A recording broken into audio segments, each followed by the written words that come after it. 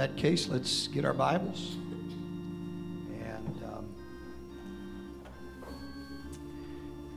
And I know that the weather outside is, the song says frightful. Now, I want to tell you what, driving home last night from work, it was a frightful experience. 7:15 last night on 435, getting on the ramp to go to I-35, and you're going way up there, and the roads are just snow-packed and icy, and I was sliding every direction. I had a good prayer meeting on the way home last night. Hallelujah. Praise God. I would just remind you again that our policy is we don't cancel church normally. We will plan to have church.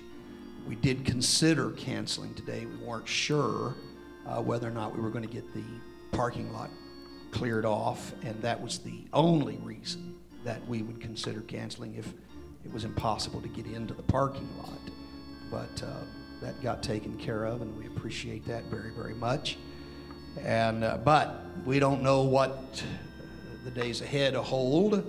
If we can get through the rest of January and first part of February, usually we're okay weather-wise.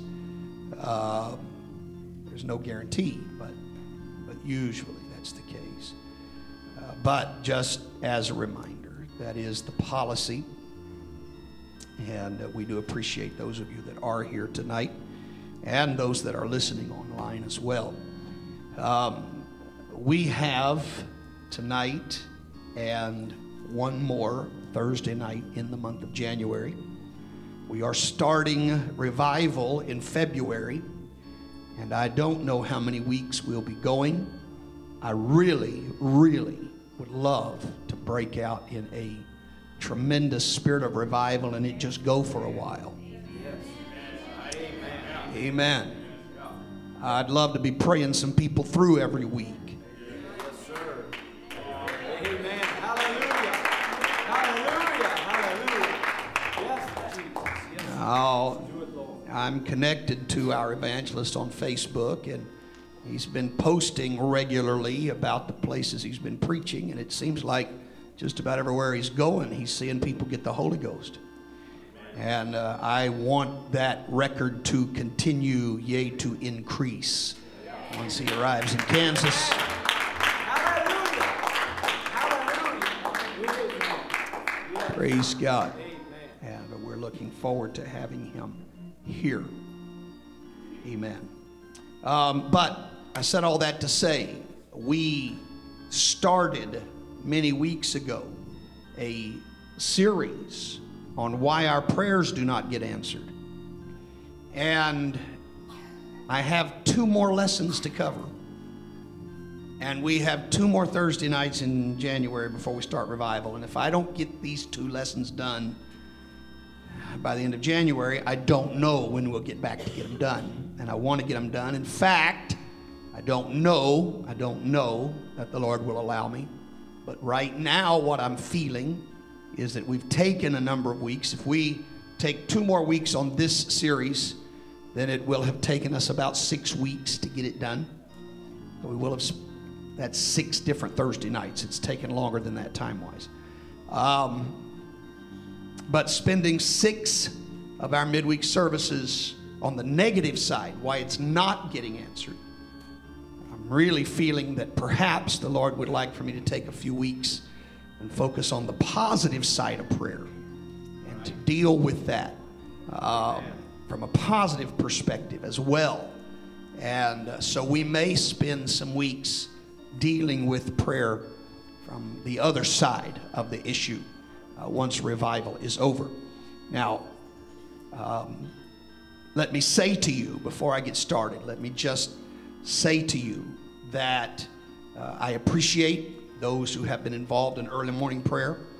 I know that not many have been coming here to the church, but I am trusting that a number of you are getting up and praying.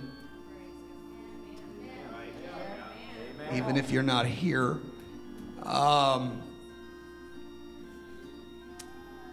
I would like for you to do it again tomorrow, 5:30.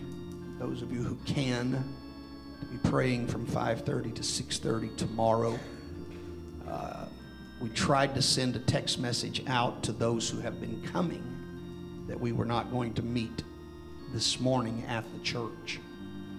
And I really think that with the weather the way it is, not knowing how things are going to be in the morning, what I would ask everyone to do, we will not try to meet here at the church tomorrow morning, but I would like for everyone to still be up and praying from 5:30 to 6:30. Those of you who can. Those of you who cannot, just try to give the Lord an hour, if you would, sometime during your day, preferably the first part of the day. And put him first. Amen. And I do believe that we will see results from the investment we make in our prayers. Amen. I believe God will honor it. Amen. Now, because of the roads, and I know most of the main roads are clear, but I know some of the side roads are not. I know some of the driveways are still treacherous. I'm going to try, and I do hope that all of you understand what the word try means. It's never a guarantee. It is an attempt. But I'm going to try to just hit the main highlights of tonight's portion of this study so we can get through it and get you the idea and the concept that I believe God wants you to have. We need to know why our prayers are hindered. We need to know that. We need to know that, because if we find one of these things present in our life, we need to fix it so that our prayers are not hindered. Amen. And so I do feel strongly that I need to finish this study. And so I want to take some time tonight, a little bit of time tonight, and focus on the next hindrance and try to, as I said, we're not going to go real in depth, Lord willing, but just give. I don't want to leave you with questions. I want to make sure you understand, but at the same time, I want to allow you to. I want to try to finish up a little bit earlier. I don't want to keep you to 9:30 or so tonight. I want to let you go before it gets too late. Hallelujah. Everyone say praise the Lord. So, having said all that, turn in your Bibles to Matthew chapter 7, and we will read 2 verses of Scripture, verses 7 and 8. This has been our text throughout this study.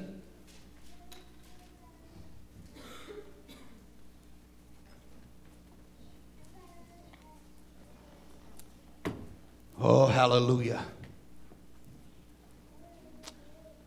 Matthew chapter 7, verses 7 and 8. Jesus is speaking. He says, ask and it shall. Let's try that again. Ask and it shall be given you. Seek and ye shall find. Knock and it shall be opened unto you. For everyone that asketh receiveth, and he that seeketh findeth, and to him that knocketh it shall be opened. Amen. Amen. Amen. Amen. Thank God for that promise. Thank God for that promise.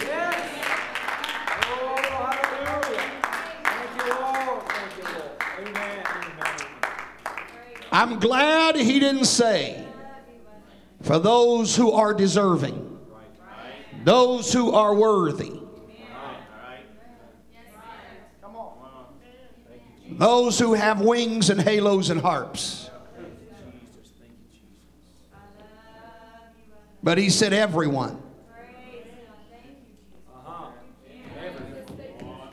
Everyone that asks receives.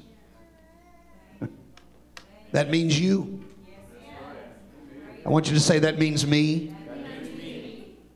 Understand, this promise is yours. This promise is yours. Come on, don't argue with it. This promise is yours. You're a part of everyone. He included you when he said that. Oh, hallelujah. Well, we've prayed. God bless the reading of his word to your hearts. You may be seated. If you will allow me, I want to do a brief review so that we can kind of remember what the hindrances are. We talked about the positive nature of the promises found here in Matthew chapter 7. There can be no debate about what Jesus said or what he meant. He gave some very, very definite promises. Amen. He said that if you ask, it shall be given. If you seek, you shall find. If you knock, it shall be open. He said, everyone that asks receives, and he that seeks finds, and to him that knocks, it shall be open. Now look, it is impossible for God to lie. God cannot lie. So here's what we're faced with. Either, number one, God lied, and we can't trust these two verses of Scripture. Or, number two, there is a problem that prohibits us from experiencing the fulfillment of these verses. Now, these are the two options if our prayers are not being answered. There is nothing else. Now, we know the first one's not the case. It's impossible for God to lie. And I'm telling you, listen to me, church. If you cannot believe Matthew 7:7, then throw your Bible away. Because if you can find one verse of Scripture in this book that you can't believe, then you can't trust any of it. You either believe it all or you don't believe any of it. Well, I choose to believe it all. And I think that you do too. Therefore, the problem must be there are scriptural prohibitions. There are things that the Scripture teaches us that will hinder our prayer. You know, it must be line upon line, precept upon precept, anytime we interpret the Scripture. There are always other Scriptures that we must look to. And so as I begin to dig through the Word of God, I found some things that the Bible clearly says will hinder your prayers. So understand this. Understand this. First and foremost, it is the will of God for your prayers to be answered.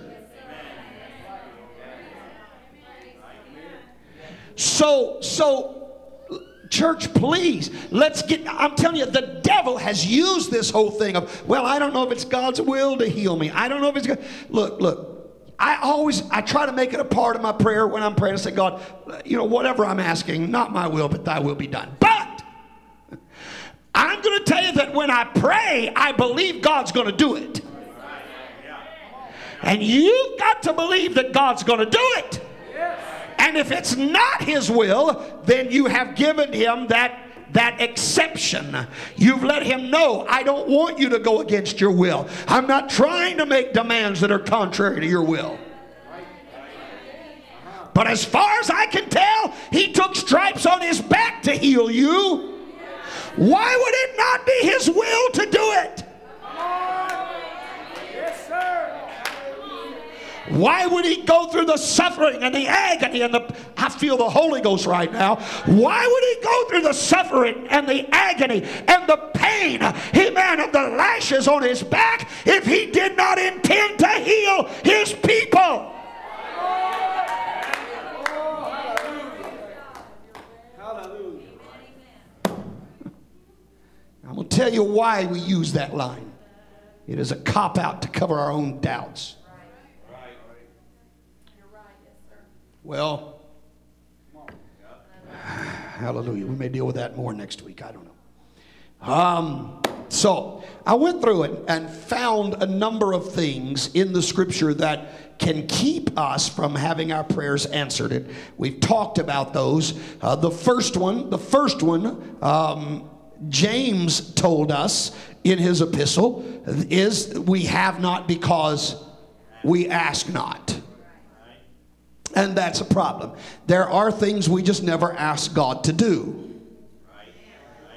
And so we carry burdens, we carry problems because we've convinced ourselves we don't deserve it, we're not worthy, whatever other lie the devil wants to throw our way.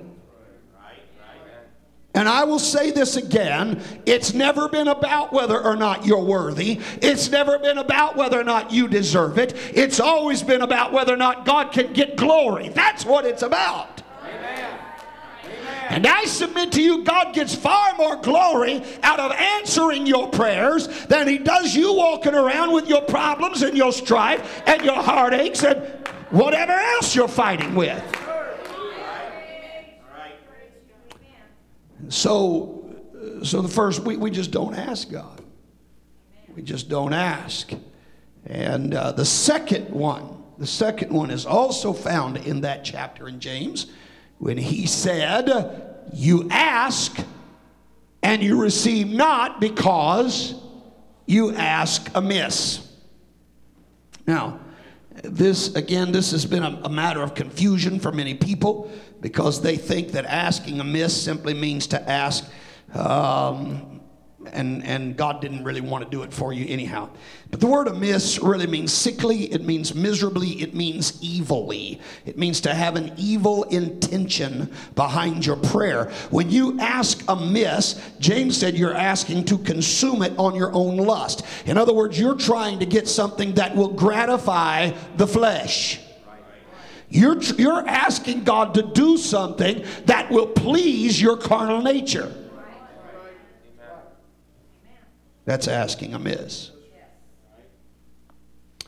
Amen. Like asking God to let you win the publisher's clearinghouse. Or I know you would never pray about the lottery. If you're praying about the lottery, God's not going to answer that prayer anyhow. You're gambling. You're committing sin. Don't waste your time praying about the lottery. All right. But all these other things that, God, if you'll just give me this, I'll give you 10%, or I'll give you 20%, or 25, or some people say, well, God, I'll give you 40 or 50. And I'm telling you, God's never been impressed with any of that because he sees the other percentage that you're planning on keeping. It's not about, and you know what? God doesn't need that money anyhow. God doesn't need the publisher's clearinghouse to pay his bills.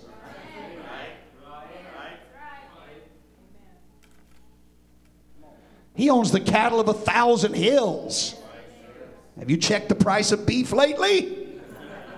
God's not hurting financially. So he doesn't need you to win something and give him a percentage. So those things we are asking amiss. Sometimes young people ask amiss in praying about a mate because they find somebody they want and they pray for God to give me that good-looking boy. And that may not be the will of God at all for your life. And so you may be asking amiss. There are times you can ask amiss, and because of that you don't get your answer. The third problem is also found in the book of James in this same chapter when James says that God resists the proud. And if we are filled with pride, God is fighting against us. In fact, the word resist comes from a Greek word that literally means to rage in battle against. God goes to war against those that are proud. So you're going to have to get rid of your pride if you want God to answer your prayers. But he gives grace to the humble. Amen. Amen. The fourth hindrance, the psalmist said, if I regard iniquity in my heart, the Lord will not hear me. Now, we talked about that, and that was the last lesson that we did. What this means is I know there's sin in my life, and I'm not doing anything about it. We're not talking about faults. We're not talking about failures. We're talking about known sin that you will not repent of. You know it's there. You know you're doing wrong. And then you come to God and want God to answer your prayers. Well, I want to tell you, there's one prayer God will answer for you. That's a prayer of repentance. But if you don't pray that prayer of repentance and get that sin under the blood, then God's not going to deal with the other petitions you bring to him. So those are four things we've discussed so far. We've got two more we want to talk about. And this fifth one, the fifth one probably is not going to make some of you very happy. I don't know that some of the others have made some of you very happy. But I'm not trying to make you happy. I'm trying to get you to a place where your prayers are answered. And sometimes you got to get unhappy before you fix things. You know, how many leaky faucets do you have that drip, drip, drip, drip? And you say, you know, I don't like that, but it doesn't bother you enough to do anything about it. You got some little issue going on that it irritates you a little bit, but it doesn't bother you enough to do something about it. It's got to reach a place where it bothers you enough to motivate you. So sometimes you've got to be bothered in order to be motivated. Do you hear me? So I'm going to bother you a little bit tonight. Some of you. Well, hallelujah. As soon as I read this verse, you're going to know what it is because it's very clear. It's very plain. It's stated openly in this verse of Scripture. 1 Peter chapter 3 and verse number 7. Likewise, ye husbands, dwell with them according to knowledge, giving honor unto the wife, as unto the weaker vessel, and as being heirs together of the grace of life, that your prayers be not hindered. That your prayers be not hindered. Should I dismiss now, or can we go on? Hallelujah. Let me tell you something. Our relationship, and I'm going to, before I'm done tonight, I'm going to point out to you that it's not just husbands and wives, but our relationship within our family affects our prayer life. Peter said it does. You know, I can't change the Word of God. The Apostle Peter is the one who said that your prayers be not hindered. Now, why does God care so much about all of this? Well, I want to tell you why. It has to do with the same things that I taught on when I taught on communion. There is typology involved in the family structure. Are you with me?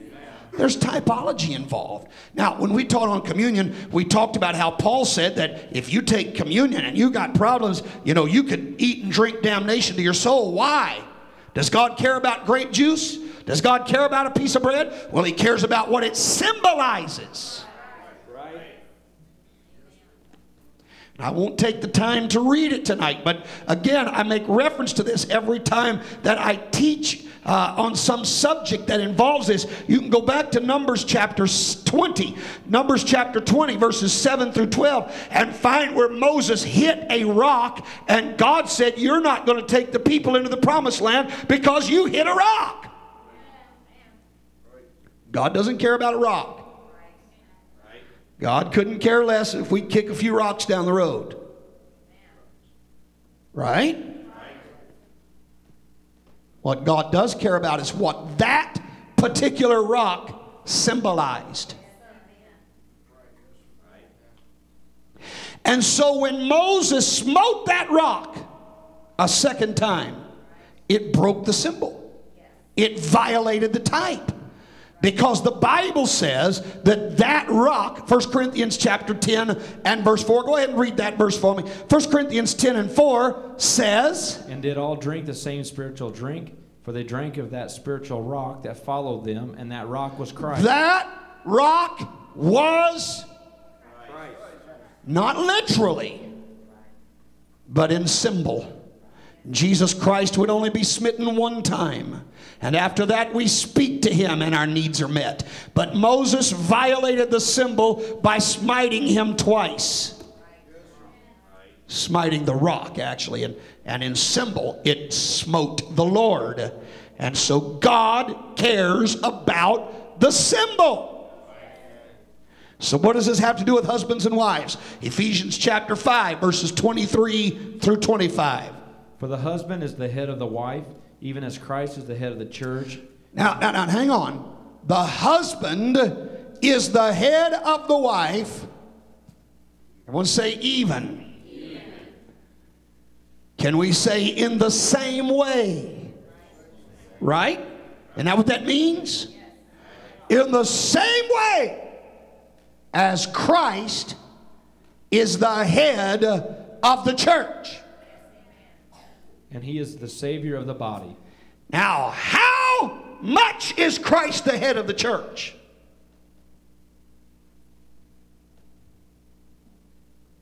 Would you say he's in control?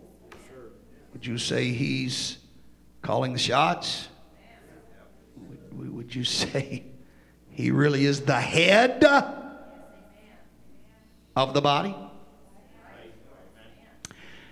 In the same way, the husband is the head of the wife. Read. Therefore, as the church... I hear a few wives saying amen. Now let's talk to you wives. Therefore, as the church is subject unto Christ, so let the wives be to their own husbands in everything. Husbands, love your wives, even as Christ also loved in the same way that Christ loved the church. Gave himself for it. Now, let me tell you, here's what we've got to understand. There is symbolism, there is typology in the husband-wife relationship. The husband and wife are supposed to be a symbol of Jesus Christ and his church. As the church, we don't go around arguing with Christ. We don't tell Christ how to operate. Now, I know some churches, they try to. Some churches, their deacons are in control of everything, including God. Or they think they are.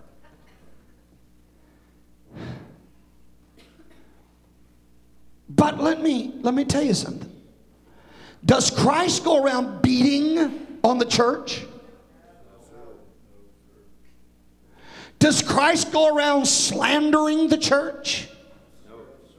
Does Christ go around talking down to the church, mistreating the church? See, there's a two-way street here. And we've got to understand that as a husband, my obligation is to show this world a symbol of Jesus Christ and his relationship with the church. And here's what he said. Christ loved the church so much he gave himself for it. He died for the church. See, so some men like it when I talk about the husband's the head, the husband's the head. But they forget about this part. You want to know why he's the head? Because he loved us enough, he died for us. That's right. Not because he came in stomping on us, telling us what we got to do, trying to destroy us. Right. Come on. Right. He's the head because he loved us so much he gave himself for us.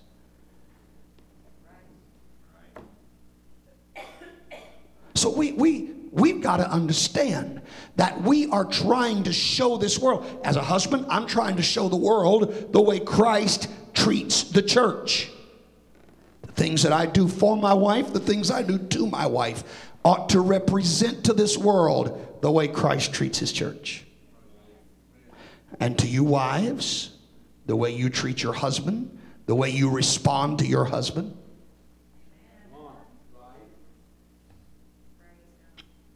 Ought to be showing this world the way the church responds to Christ. So I got a phone call many, many years ago, another place, another city, another state, another church. So you don't try to figure out who it was. You don't know them.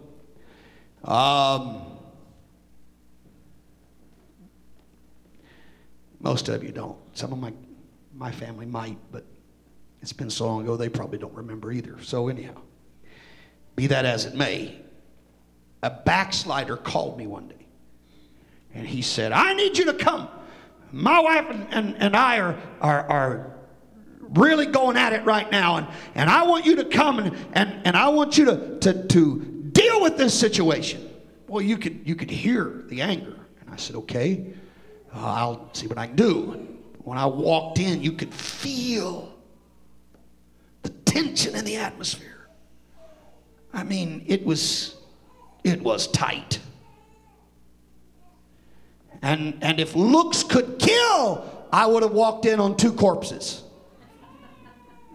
They'd have both been dead. Right. And when I walked in and sat down, he looked at me and he said, Preacher, tell her that the Bible says she has to submit to me.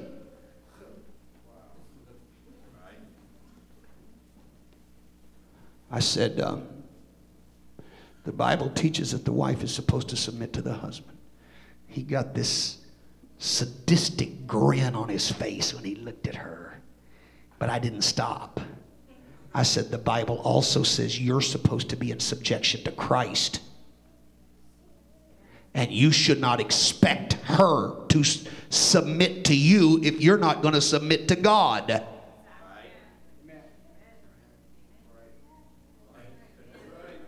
The counseling session was over. That's not what he wanted to hear. I'm going to tell you something. Men and women sometimes can pick and choose what part of the Bible they like and try to throw around what they like. But honey, it's an all or nothing proposition. You don't pick one little piece out of it and make people abide by this if you're not willing to abide by the other parts. God wants us to teach this world the relationship that Christ has with his church and that the church has with Christ. And we do that by the way we relate to one another. And when we fail to do that, we are breaking the symbol.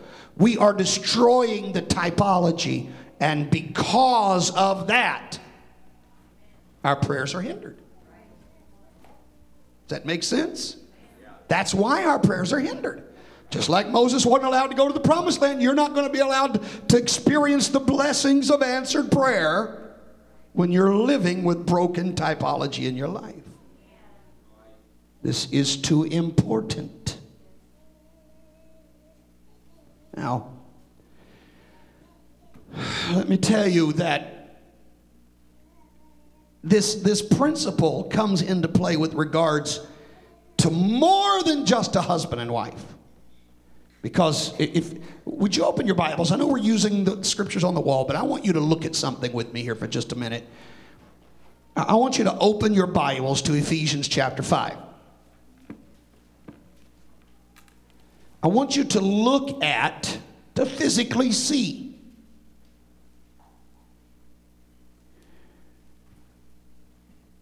That we're here in Ephesians 5, and I've read verses 23, 24, 25. You can read on down at verse 28. So ought men to love their wives as their own body. He that loveth his wife loveth himself. No man ever yet hated his own flesh, but nourisheth and cherisheth it, even as the Lord the church.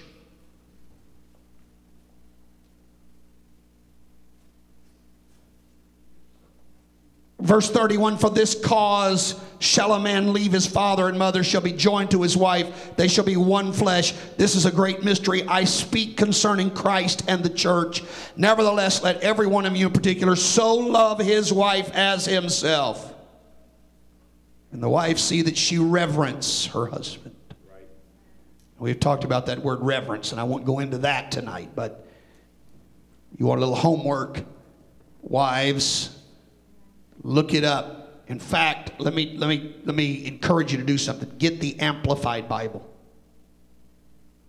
Get the Amplified Bible and read this last verse in the Amplified.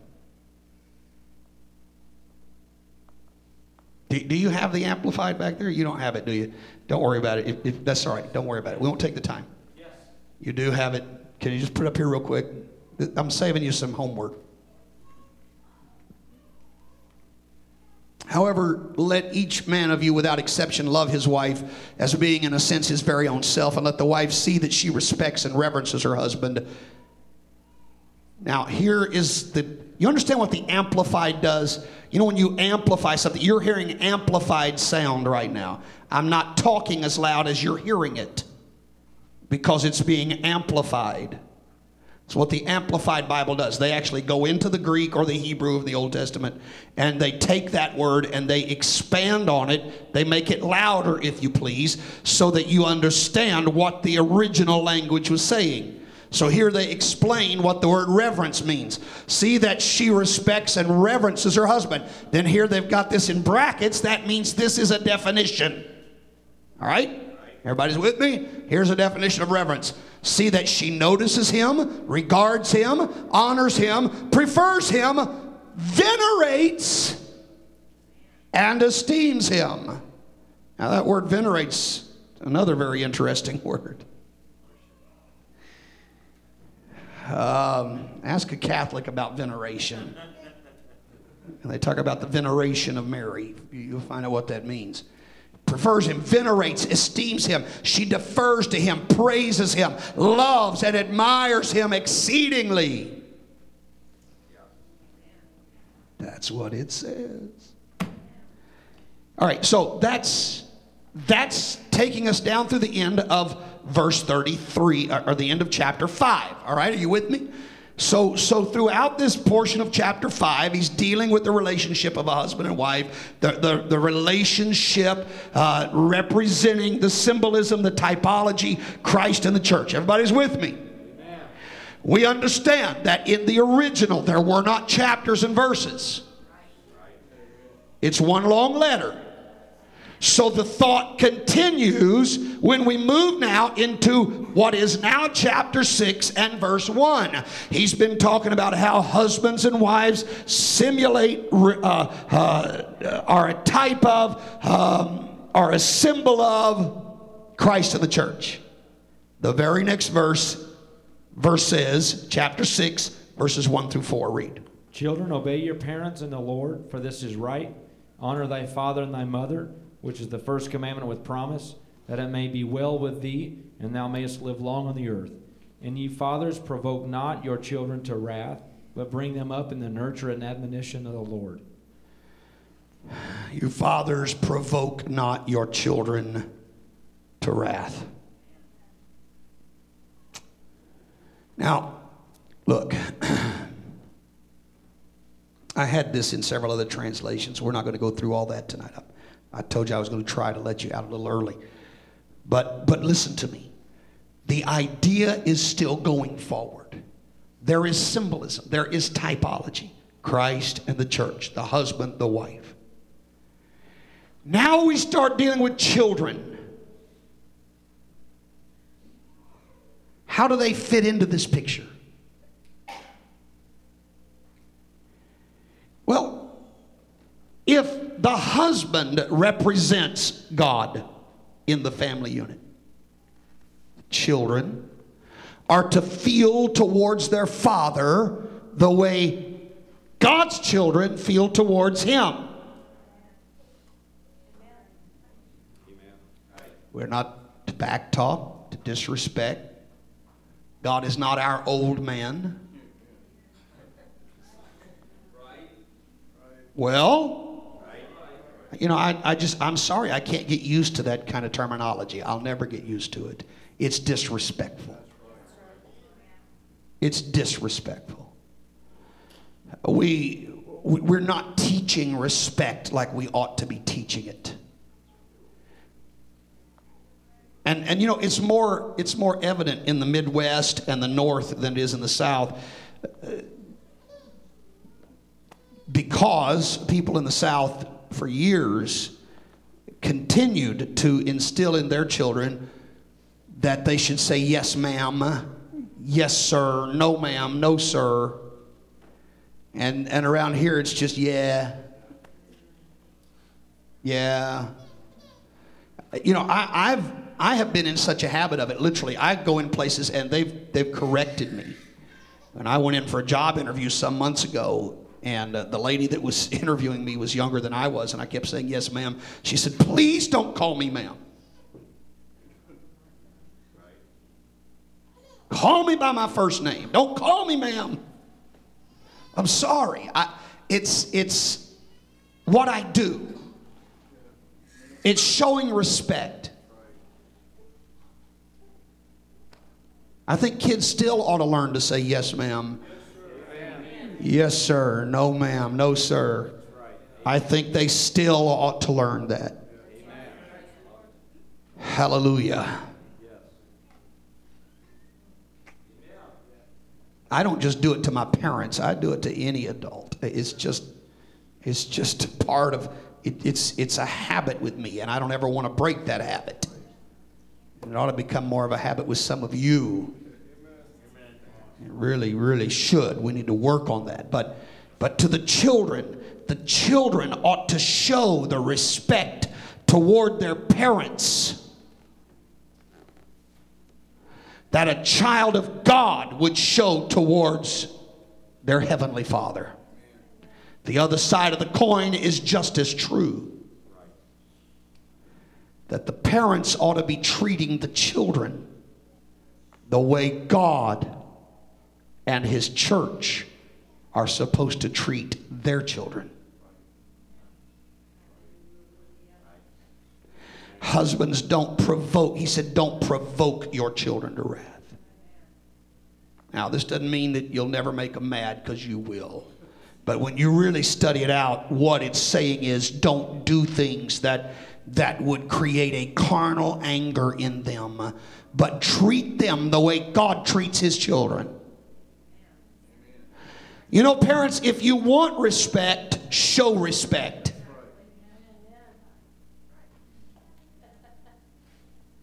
That's a novel concept, isn't it? You want respect? Show respect. Don't call your children dummy and stupid.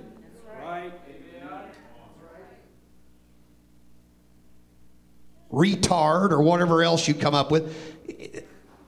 I'm telling you, now a lot of you were amen to me when I said they ought to be saying yes ma'am and yes sir. Oh yeah, that's right, Pastor. But now all of a sudden you're real quiet.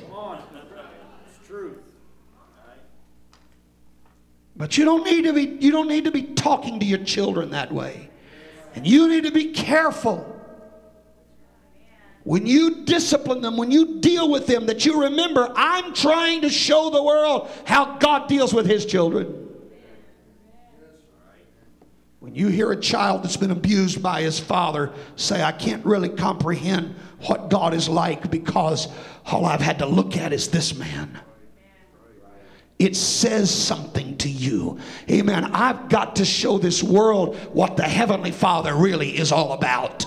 I've got to show it by my example, by the way I treat my children. They've got to be able to see in me what a loving Father is all about. Ask yourself, if I represent to this world what the Heavenly Father is, what kind of opinion will they have of Him? Right. Well, hallelujah. Hallelujah. I want to be sure that my prayers are not hindered because of my relationship with my family. Amen. I want to check myself. Sister Regan, come. I'm going to close. I want to check myself. I want to check my spirit. I want to check my responses. I want to make sure I'm dealing with them in accordance with the role that I play in this symbolism, in this typology. If it's to my wife, I want to represent Christ as the husband of the church. If it's to my children, I want to represent God, the Heavenly Father. You women, you ought to look at yourself. The way you act, the things you say, the things you do. Ask yourself, am I representing the church and its relationship to Christ? Am I representing the church and its relationship to new converts? This is the way God wants it to be. And when we violate this symbol, our prayers are hindered. I don't want my prayers hindered. How about you? Let's stand and lift our hands to the Lord as Sister Regan begins to play softly. Let's talk to the Lord right now, everybody.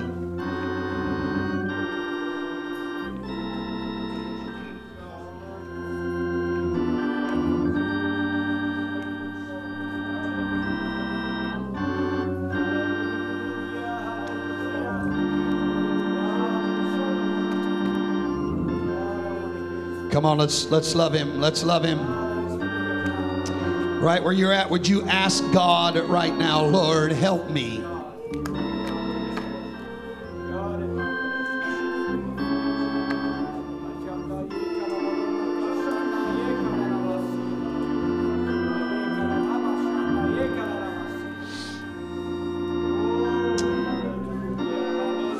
Come on, ask the Lord. Lord, help me. I want